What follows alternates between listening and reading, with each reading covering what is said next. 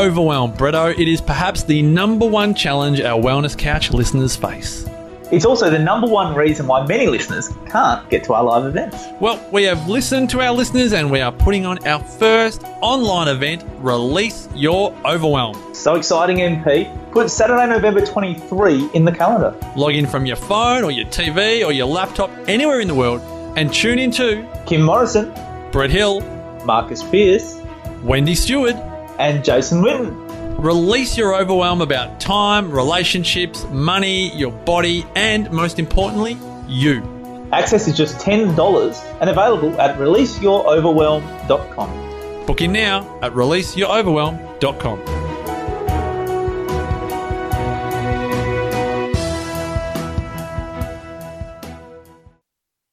TheWellnessCouch.com.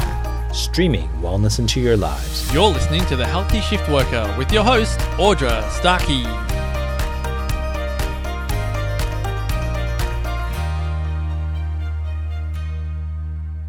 Hello and welcome to the Healthy Shift Worker podcast. My name is Audra Starkey and I'm here to help you to manage some of the toughest challenges we face whilst working 24/7.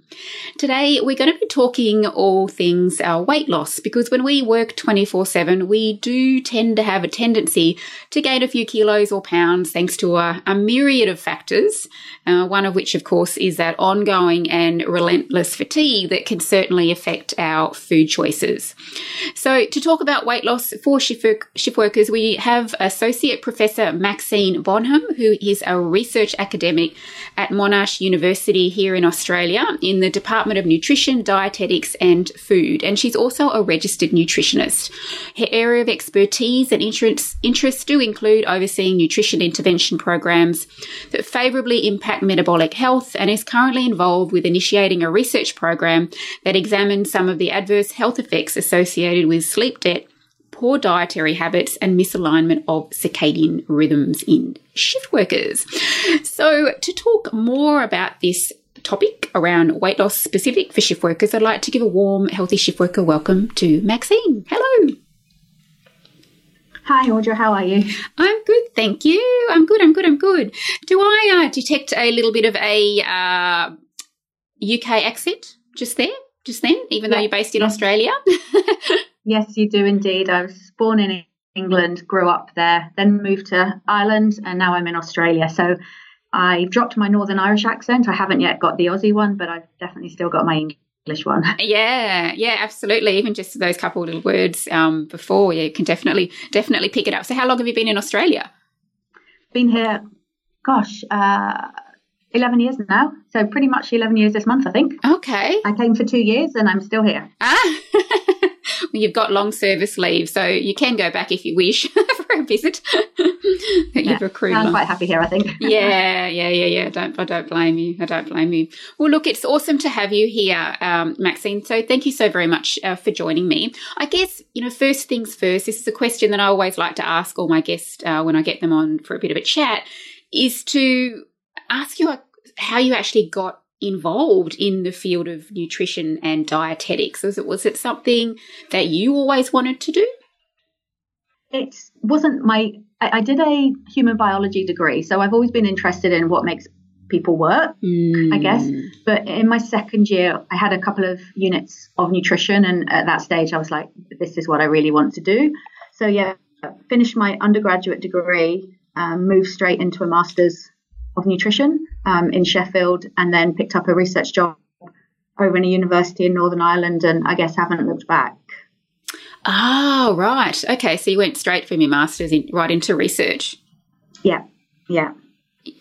And so what specifically led you into the circadian biology and shift work, or was that what you pretty much got into straight away?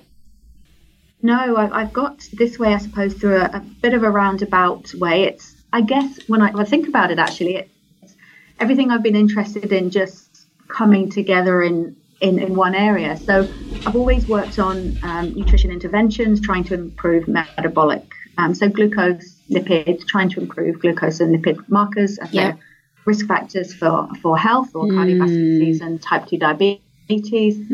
So I've always worked in that. I've done some work around. I've worked on a number of weight loss studies, over the years, one in Northern Ireland, a big one here in Melbourne. And I became interested, I guess, over the last 6 or 7 years when, just from reading and, following up my own research, just seeing that how everything that I thought worked for weight and changes in metabolic markers when you intervened with a diet may work a little differently at night time. And we have a really top-notch sleep and circadian research group downstairs, actually, from the building I'm in, and just started to work a little bit with them a few years ago, and it's just developed from there. So a roundabout way of getting there, but as I said, everything I've sort of been interested in all coming together nicely, I guess. Yeah, just the same kind of area, but looking at it from a nighttime perspective. Is that right? Yeah, very much so. Yeah, which is, very, very different. And that's kind of what I'm super excited to talk about to you on this podcast. But, I think we can definitely appreciate that shift workers are renowned.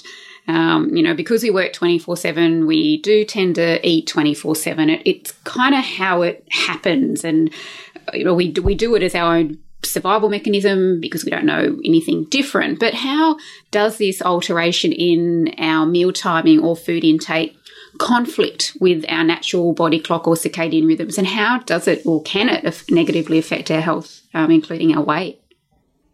Well, I suppose typically we are diurnal creatures that like to eat during the day and rest and sleep overnight, and shift work turns that on its head. So historically, as I said, we've gathered our food during the day, we've rested at night, and nighttime's the time for our metabolic process to slow down a little bit, for us to rely on those nutrients that we've stored during the day. And instead what we are doing is we are making our body work at night when all it wants to do is sleep. So we're giving it food, we're expecting it to digest, and as a result, our body's working at a time that it really doesn't want to. And how that manifests itself is slightly dysregulated responses to nutrients. So what we see is, whereas glucose and lipids or fats can get regulated quite effectively during the daytime, it's not the same at night. We see extended glucose responses to food, which ultimately are sort of indicative of a diabetes risk. So you're putting your body at not unnecessary risk, but a greater risk than if you'd been having that same food during the day. And that's because of the sleep disruption, triggering a bit of insulin resistance. Is that kind of where that kind of comes into play? I guess it's a mixture of everything. There's definitely sleep plays a huge role. I think with the insulin, the glucose, our tissues become less sensitive to insulin as we go across the day. So there is this sort of terminology, and I think John mentioned actually in an earlier podcast about afternoon diabetes. So I think the insulin is still there, but the ability for our bodies to clear it from our bloodstream and get it into our tissues isn't quite there, and it manifests itself as these high glucose responses and this sort of insulin insensitivity or lack of insulin sensitivity. But yes, sleep does play a big role as well. And there are other things, light as well, exposure to light probably changes to your ability to exercise. Sleep, shift work is sort of a bit of a conundrum for everything, really, and it's all at one time, all in one big melting pot. So, a mixing of, I suppose, all things good or all things bad, I guess. I like that. I like the analogy of the mixing pot. Definitely. It's very, very true. So many different facets to it. That's for sure. Getting back to what you were saying though about the fats, how is that different sort of during the night time, or what's sort of going on there? So again, not quite as clear cut as the glucose, but similar. That if you have a meal that contains a quite substantial amount of fat at nighttime, again, your body doesn't clear it quite as efficiently as it does in the morning. And again, that would be a role for insulin, and insulin's involved with sort of fat uptake and fat deposition as well. So again, we keep coming back to insulin being very important, and also the ability of the tissues to deal with whatever's in the bloodstream at the time, and just becoming a little little less efficient. Our digestion doesn't work quite as well. At night time, a number of shift workers would complain from digestive issues. And it's the same for fat as well. It's just not getting metabolized quite as well as it does during the day. Yeah, interesting.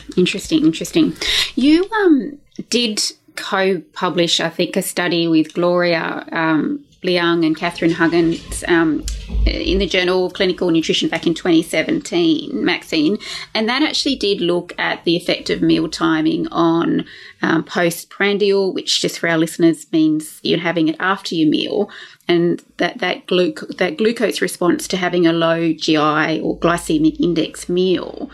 Could you share with us some of the research? Because I did read that a few years ago, and I found it really, really, really fascinating. I guess it sort of set me down this sort of path as well.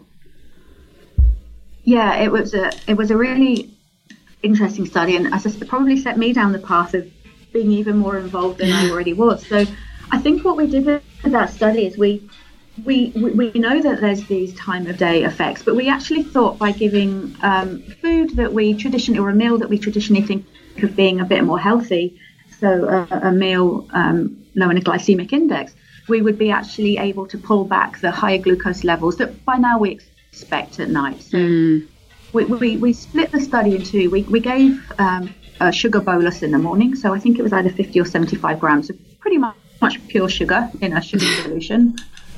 Called an oral glucose tolerance test, and did it in the morning and did it at nighttime, and saw a massive response at nighttime compared to during the day. And what we thought is if we gave a meal that's inherently healthier, and we could modify that glucose response quite significantly. And actually, to our surprise, we found that there was still quite a significant difference between the ability of the body to deal with what is said inherently a healthier meal at night time than during the day, which was one thing that really surprised us because we weren't expecting that.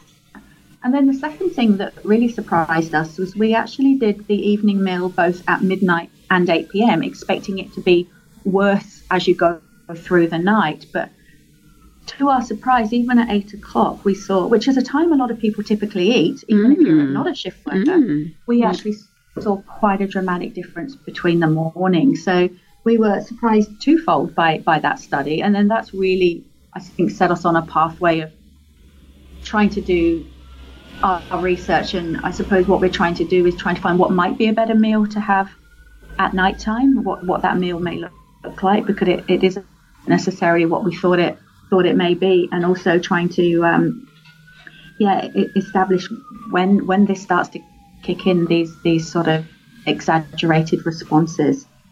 So what was happening at 8 sorry to interrupt. What was happening at 8 a.m. that you were mentioning before?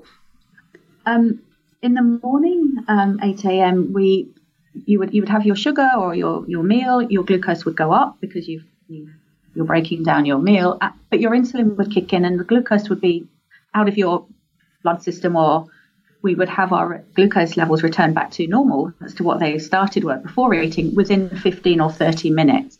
At nighttime, we were seeing glucose levels still high 3 hours after eating. So we couldn't bring it back to the starting level for quite a few hours. And it's set at 8 p.m. as well as midnight. Whereas in the morning, your body manages to do this very effectively and very quickly. Oh, right. Sorry, I got the times confused. I thought you were saying that it was 8 a.m. that they didn't get back to sort of normal. But it was more the 8 p.m., is that right? It was more the 8 p.m. Gotcha. We expected it not to be, we didn't expect it to be as bad as midnight, but they were similarly bad. Yeah, which is interesting. And then we can sort of think about, the eating schedules of in the likes of Europe, Italy and a lot of those places, they eat late. Like they'll sit down and happily eat their meals like late at night. But, the Mediterranean, that's the Mediterranean diet, but it's quite known to be quite a healthy diet, isn't it? It is. And, it is a little bit of a puzzle. But one thing, it's an overall healthier diet. But secondly, some people think that, there is this ability to have an afternoon nap, this idea of a siesta. And inadvertently, maybe that's just resetting you a little bit.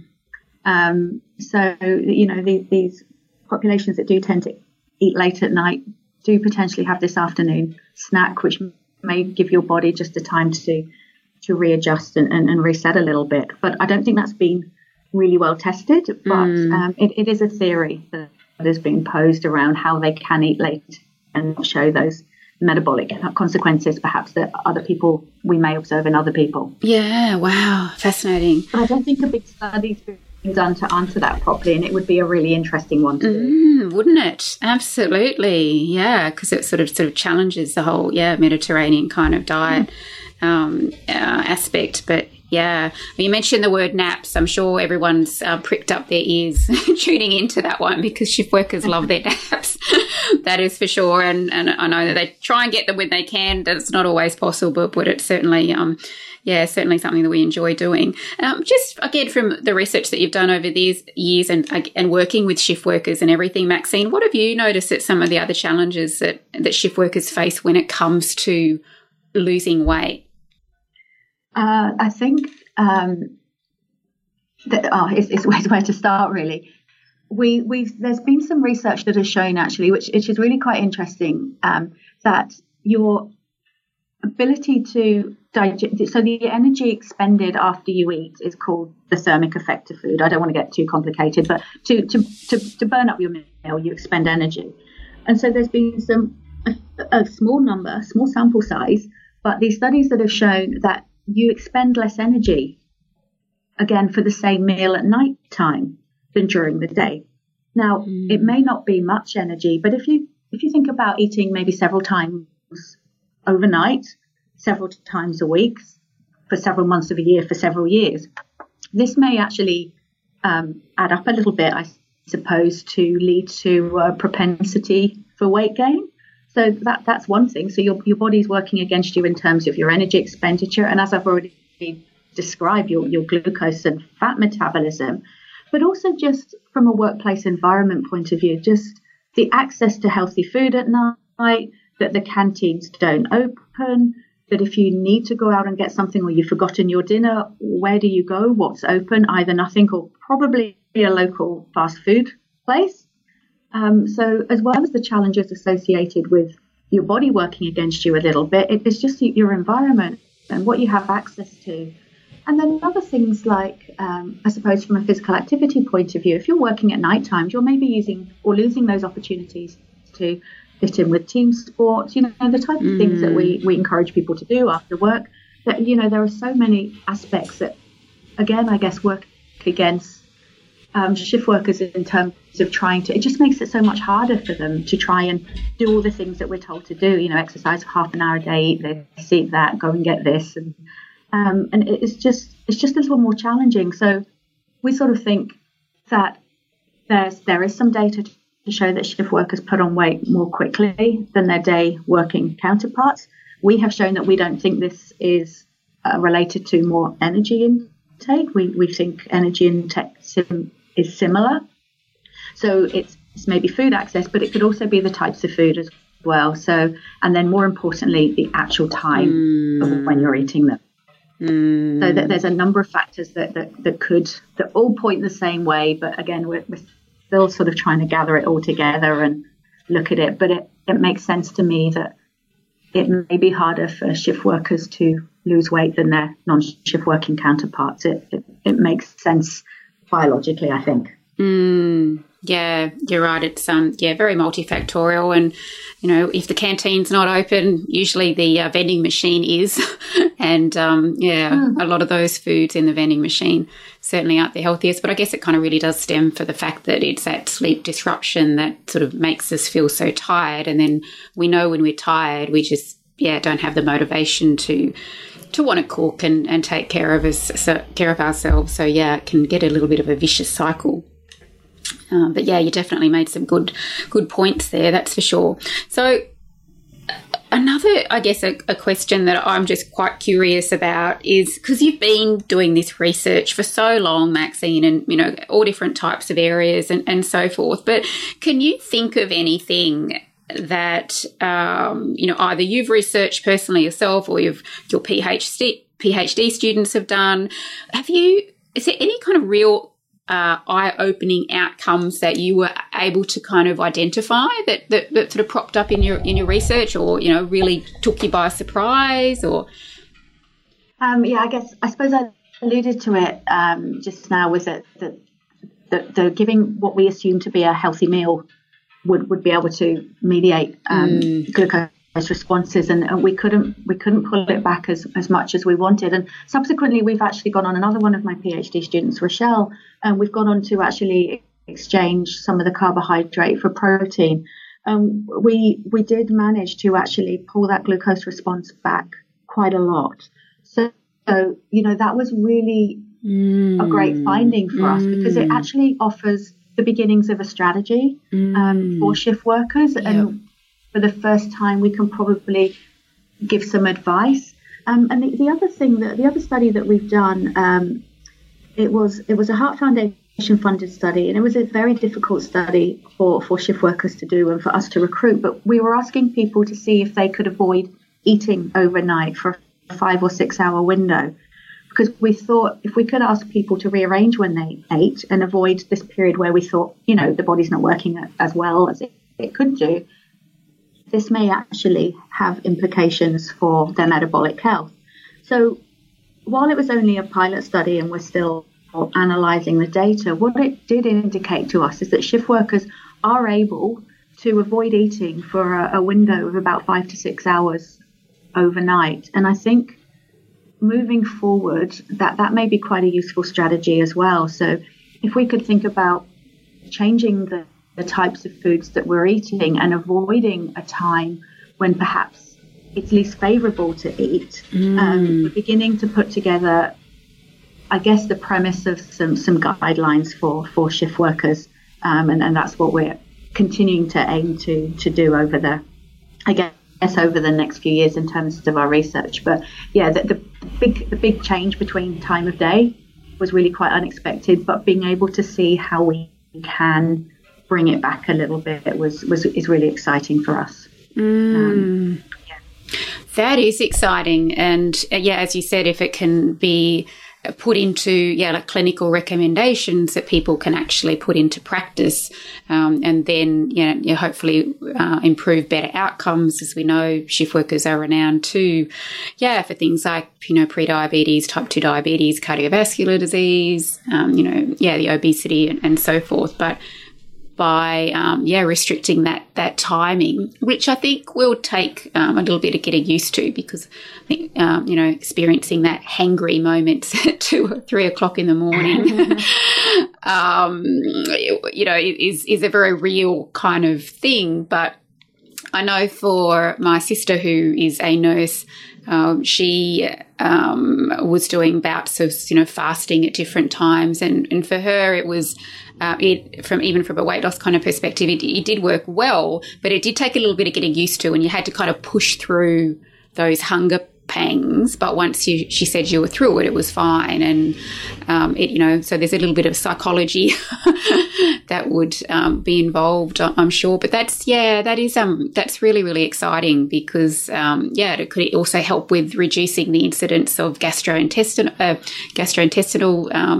IBS, and so forth, because that's another chronic health condition that's quite prevalent amongst shift workers. So awesome. So tell us a little bit about this super exciting study that you are currently involved in, Maxine, because I know that you've been given approval, financial approval, and it's in conjunction with your university at Monash and as well as South Australia. But it does involve, it's a study specifically for shift workers, so that excites me, and it is about helping night shift workers to lose weight. Could you tell us a little bit more about that?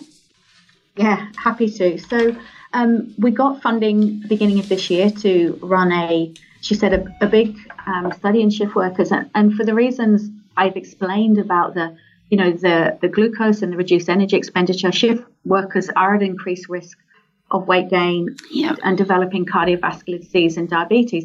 And while you would know as a nutritionist, and I know that energy reduction does lead to weight loss, the scenarios and situations that shift workers face are inherently quite different to me and yourself you've been a shift worker, but to me as a day worker. So I think it's very easy to say, yes, just energy reduce and you'll lose weight. But I don't think it's that simple.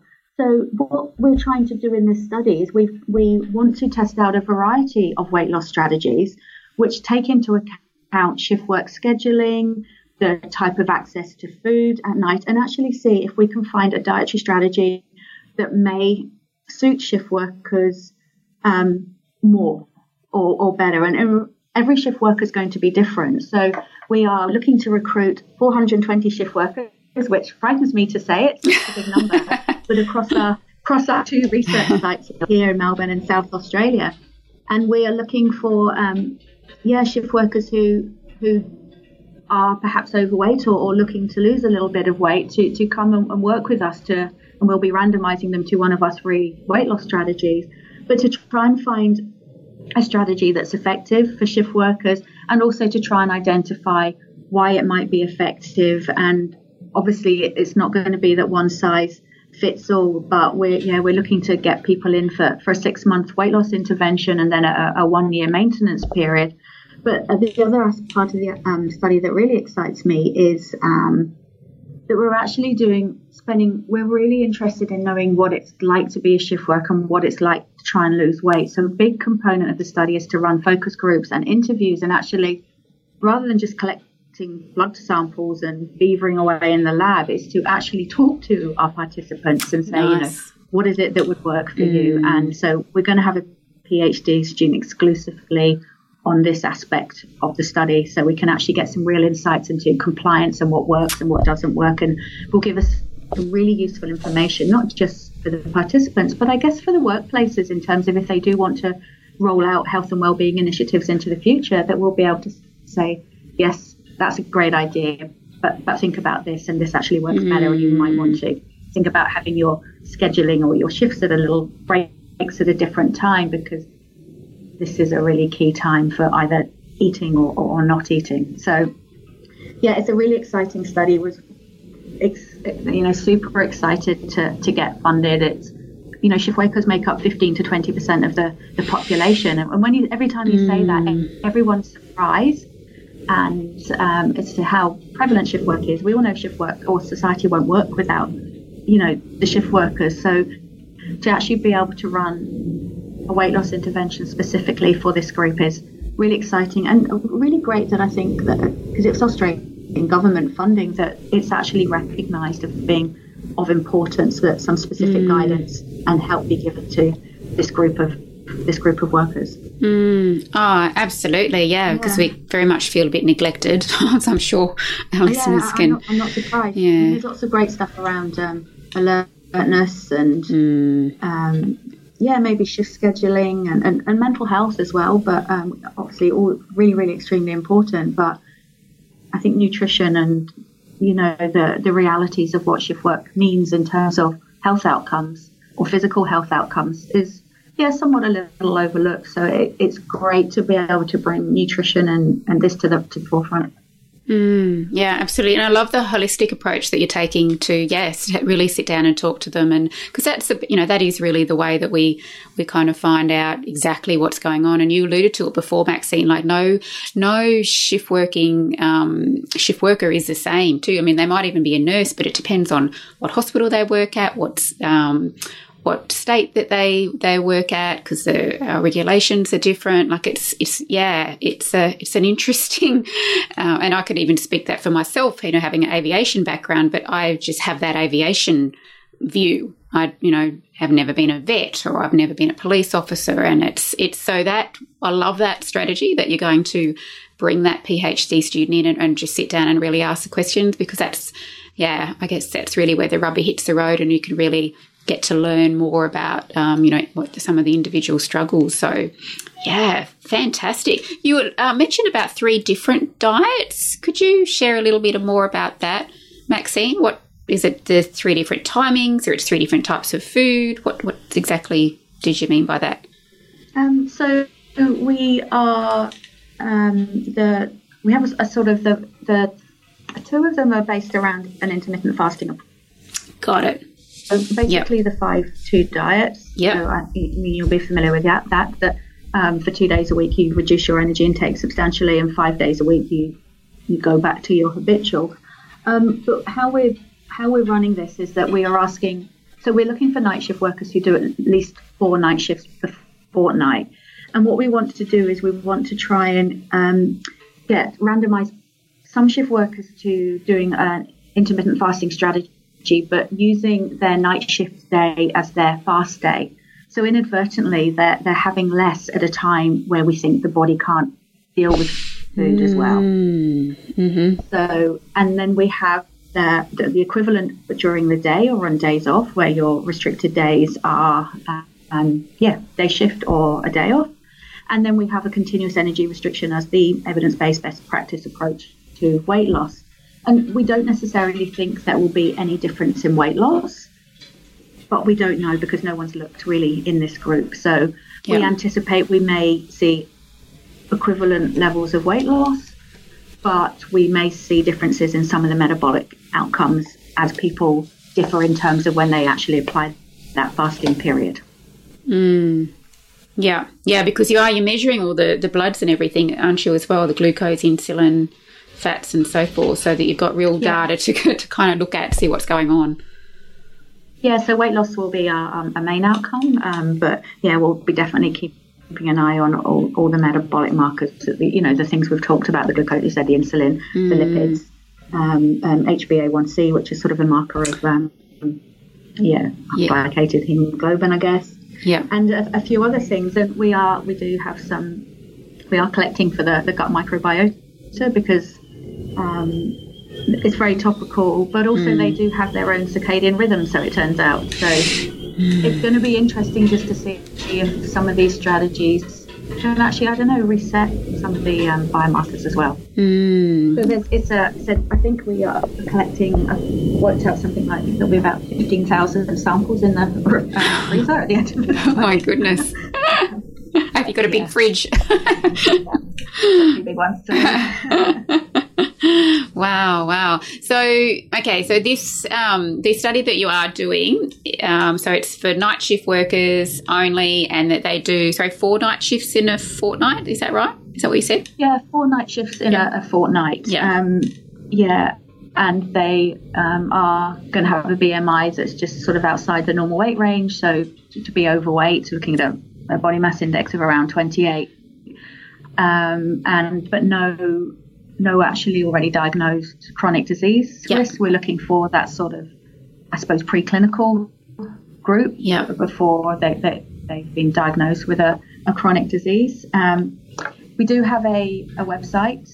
If you just Google Swift study, you should come up with a link to the website, and we have a lot of information about the study in a screening questionnaire, which anyone can just go and have a look through, and the details of the study and the ethics approval and explanatory statement are up there. So if people are keen, they can just go and have a look at our website and see if it's something that they would like to do, and also that they may be eligible for. And I do have a second study, Gloria, who we mentioned earlier, who ran one of the really early studies, is also doing her PhD, and she's really interested in how shift work affects your eating habits. Yep. So if anyone, doesn't want to do the weight loss intervention, but would be really keen to share their experience of shift work and food, we do have another study running as well, which if anyone wants to email me, and I'm just Maxine.Bonham at monash.edu, I'd be more than happy to put you in touch with Gloria as well. But we have a number of studies running, but as I said, these are the big two. But the weight loss intervention is one that's, we're so excited about. We need 400 people, as I said, so we're off and running. I think we've got about 15-20 people signed up already in Melbourne, and obviously the Adelaide group are going gun-ho to recruit over there as well. So it's a 4-year study, so it's a long time in the planning. It'll be a long time to roll out, but as I said, really excited about getting the funding and trying to make a difference, I guess. Exactly, to some of the people that need it the most. So yeah, fantastic. All right, so I guess the only catch is that you have to be living in Melbourne or Adelaide. Is that right? Because they will need to go into the universities. Yeah, we can be. You definitely need to come in 3 or 4 times over that 18-month period. Okay. Yep. We do see you quite frequently early on as we get you on track with your diet. So there's a possibility that we can do some of the initial consults over Skype. But ideally, we do want you in with us to be screened and to get your bloods and blood pressure. And we also do a body composition scan as well. So we do need you in at least 4 occasions. But there's a little bit of flexibility, I guess, around some of the interim visits. But ideally, we want to see you as much as we can, I guess. Yeah. Oh, okay. So that's 4 times over an 18-month period, is that right? Because that's that first 6 weeks and then the 12 months, or? That's where we take the blood measures. We actually see you 13 times. Oh. But we're very flexible. Obviously, we have a researcher and students, so we're Monday to Friday. We know what it's like as a shift worker because obviously when most people are coming in to do our normal studies, shift workers may be asleep or still coming off night shift. So we need to see people in the morning for the initial bloods. They need to be fasting, but then it becomes a lot more flexible. We can have the dietary consults or the information sharing sessions potentially in the afternoon. It is a big commitment, that it is 13 times over 18 months, but you will be working with a dietitian for the first 6 months to actually really help you get on track with your weight loss plan, whatever you're randomized to. And we'll be working with you for about 18 months to see how you go. Yeah, well, given that there's not really much out there, so yeah. Sorry, I was going to say, given that there's not much out there at the moment, this is definitely, a fantastic opportunity for people to kind of take up, not only from their personal, gains of being able to lose weight and get some guidance, around nutrition and so forth, but, also knowing that, the research that you're doing is also actually helping other shift workers. So it's, I think it's a fantastic initiative. Yeah, it's great. And as I said, we're so excited it got funded, and so far it's going great. And the people we've had in have just been so fantastic. Just awesome group of people. So they're just wonderful to work with, and so keen to be involved and motivated. And I think glad that someone is trying to make a difference and help them. So it's been fabulous so far. It's just good fun. Yeah, brilliant. Well, thank you for doing it. I myself personally could never be a researcher, but I'm happy to share the research to filter it down. And I'm in awe of everything that all of the universities are doing, and I always get my ears pricked up when I hear a study on shift workers. So it's definitely super excited. I'll make sure that the links that you mentioned about the SWIFT study is in the show notes, along with your email address as well, Maxine. But thank you so very much for joining me today for recording this podcast. I know that it's currently Melbourne Cup Day down there for you, that you've taken some time out of your schedule, and I really appreciate it. Yeah, thanks, Audrey. It's been an absolute pleasure to talk to you, and I could probably have talked for another 2 hours. Yeah. So, thanks again for the opportunity. Really appreciate it. Don't worry, I would have been quite keen to hear you for another 2 hours as well, but probably our listeners might have just nodded off a little bit at that stage. But yeah, wonderful. I thought so. Well, that's it for another edition of the Healthy Shift Worker podcast. Thanks so much for joining us. If you found this episode helpful, please feel free to share it with other shift workers you think may benefit, as this will help me to spread the Healthy Shift Worker message to shift workers and organisations all around the world. Thanks so much for tuning in and listening. Until next time, may you continue to be as healthy as you possibly can be, despite working 24/7. This has been a production of TheWellnessCouch.com. Check us out on Facebook and join in the conversation on Facebook.com/The Wellness Couch. Subscribe to each show on iTunes and check us out on Twitter. The Wellness Couch, streaming wellness into your lives. Whilst the Wellness Couch presenter endeavor to provide accurate and helpful information to their listeners, these podcasts cannot take into account individual circumstances and are not intended to be a substitute for health and medical advice from a qualified health professional. You should always seek the advice of a qualified health professional before acting on any of the information provided by any of the Wellness Couch podcasts.